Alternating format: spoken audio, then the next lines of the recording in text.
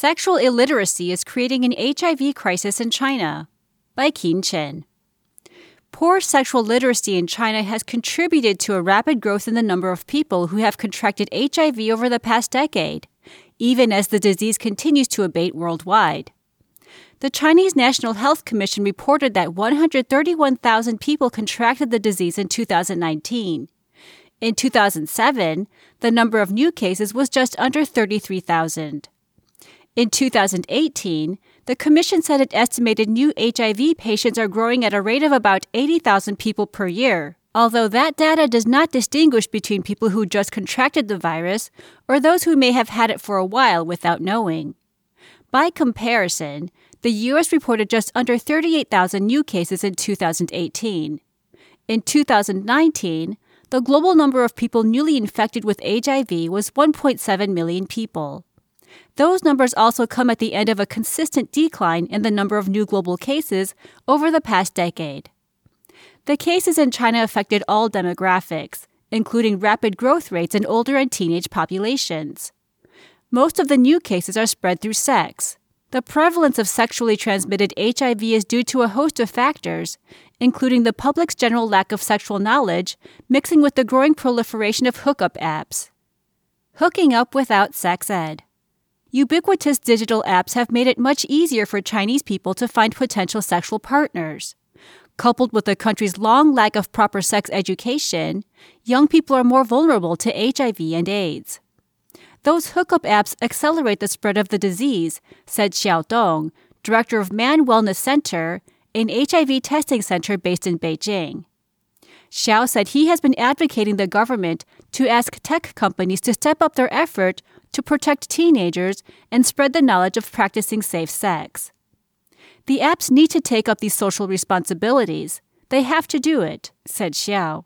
Before new technology changed China's sex scene, the Chinese government consistently shirked the responsibility of offering comprehensive sex education to school children. Only recently has the government made sex education mandatory for school children. For decades, schools in China would either ask students to self-study the reproductive chapter in biology class or give a few sessions about menstrual cycles. Proper sexual behavior, relationship building, and gender and identity issues were often skipped or non-existent.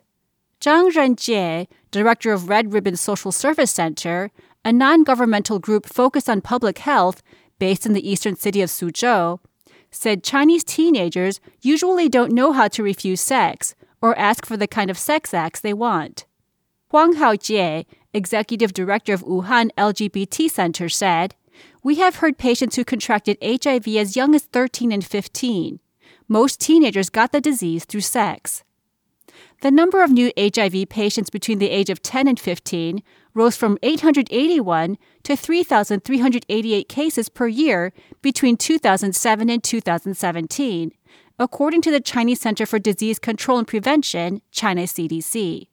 Huang said during one of his HIV educational sessions to college freshmen in 2017 and 2018, a school official asked him to avoid talking about specific sex acts or display condoms because it was deemed too sensitive for students who were aged between 18 and 20.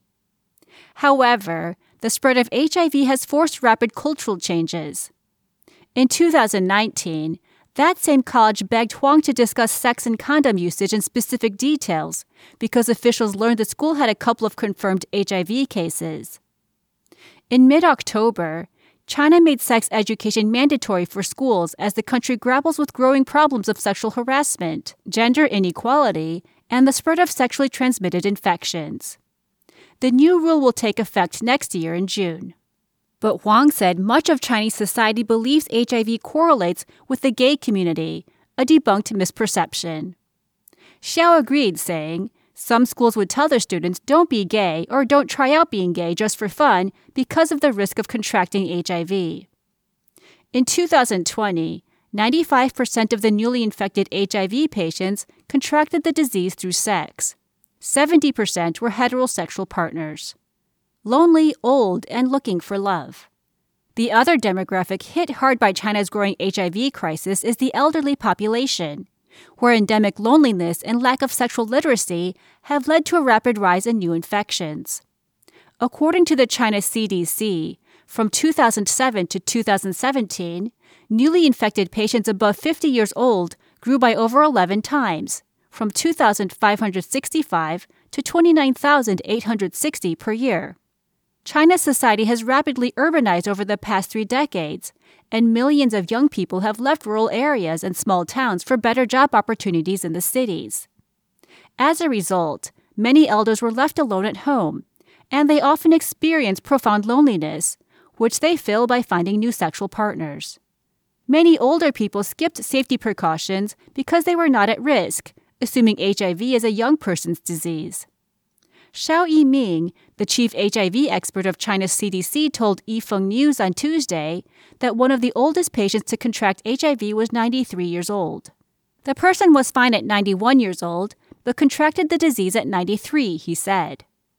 Zhang and Suzhou said, most older people don't like to talk about their sex life with others, so they end up using dated knowledge in a time where HIV is spreading much more widely and the risk of contracting is much higher.